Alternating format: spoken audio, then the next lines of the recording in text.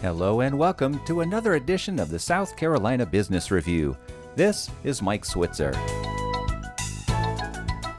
It's time for an update of the news and issues that are trending right now across our state's business community. Here to help us, Alan Cooper, founder and editor of 3 online business news websites in South Carolina, Midlands Biz, Upstate Biz SC, and Lowcountry Biz SC. And a disclaimer, Alan Cooper's company has a business relationship with Voterheads.com, which is partially owned by Magnolia Media, which is the producer of this show. Alan, welcome back to the program. Mike, thanks for having me. So tell us what's showing up on your radar this week. Well, Mike, I'd like to talk about a couple of infrastructure projects across the state that have really captured my attention. Just recently, the actual groundbreaking of what's the Ashley River Crossing Bridge in the Charleston area. And this, I think, represents just an incredible sea change for thinking about infrastructure in Charleston. All right, well, tell us more about that. I'm all about anything that's pedestrian and bike friendly here in our state. Yeah, so there's an organization in Charleston called Charleston Moves. Lots of organizations who've been advocating for safe biking, safe walking, and you've got half of the population in the Charleston region living in the West Ashley area. And you have a lot of businesses on the peninsula, including the west side of the peninsula has MUSC. And there is no safe way to go by bike or to walk from West Ashley to downtown Charleston. There's a very narrow little maintenance path, apparently very dangerous, and people do it. And people bike to work. People bike from West Ashley into downtown to work. And it's got a unique architectural feature in the middle of it. It has to have a drawbridge. As Katie Zimmerman said from Charleston Moves, I mean, this represents safe, affordable, accessible transportation from West Ashley to downtown. Are we talking shared use? Will cyclists be able to use this too? Yeah, this is absolutely shared use for pedestrians and bikes. No motorized vehicles. So I keep thinking it's been a long time coming, but it's happening. It's happening in Charleston. Did they give a date, estimated completion date for this? So yeah, the project is expected to kind of reach substantial completion in 2027. I mean, these infrastructure projects take time, but what a remarkable achievement, kind of a coming together of businesses, governments, and putting together something that I think is going to be really special for the Charleston region. All right, what else caught your eye?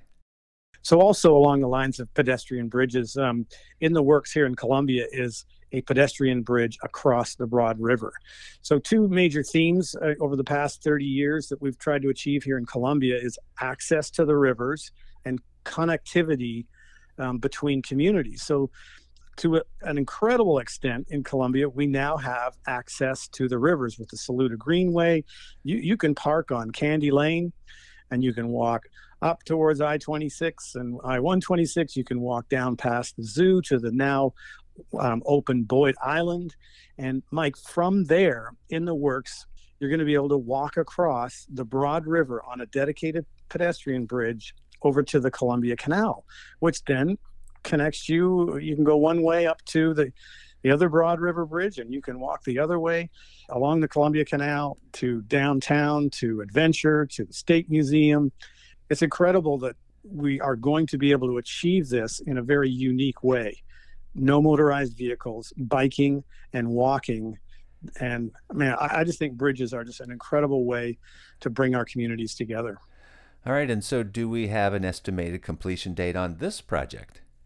I talked to Mike Dawson at the River Alliance. What's remarkable about this project is that it is funded. It is funded by city and local governments in terms of the land that they need to get this bridge going, and the incredible generosity of the Boyd Foundation. They're paying for the engineering, the design, and the building of this 450-foot bridge. But they are right now really, kind of in the thick of the complicated permitting that goes to the bridge. When it's approved, Mike Dawson assures me it is ready to go. Next day, they've got everything in place to build this pedestrian bridge across the Broad River. It's incredible. So we may be looking at 2 or 3 years, roughly. Yeah, I would say that at least. All right, great. Well, Alan, thank you so much for the update and spending some time with us. Mike, thanks for having me. Alan Cooper is founder and editor of 3 online business news websites in our state. We will have links to all of those posted at our webpage, southcarolinapublicradio.org. And a disclaimer, Alan Cooper's company has a business relationship with Voterheads.com, an affiliate of Magnolia Media, which is the producer of this show. With the South Carolina Business Review, this is Mike Switzer.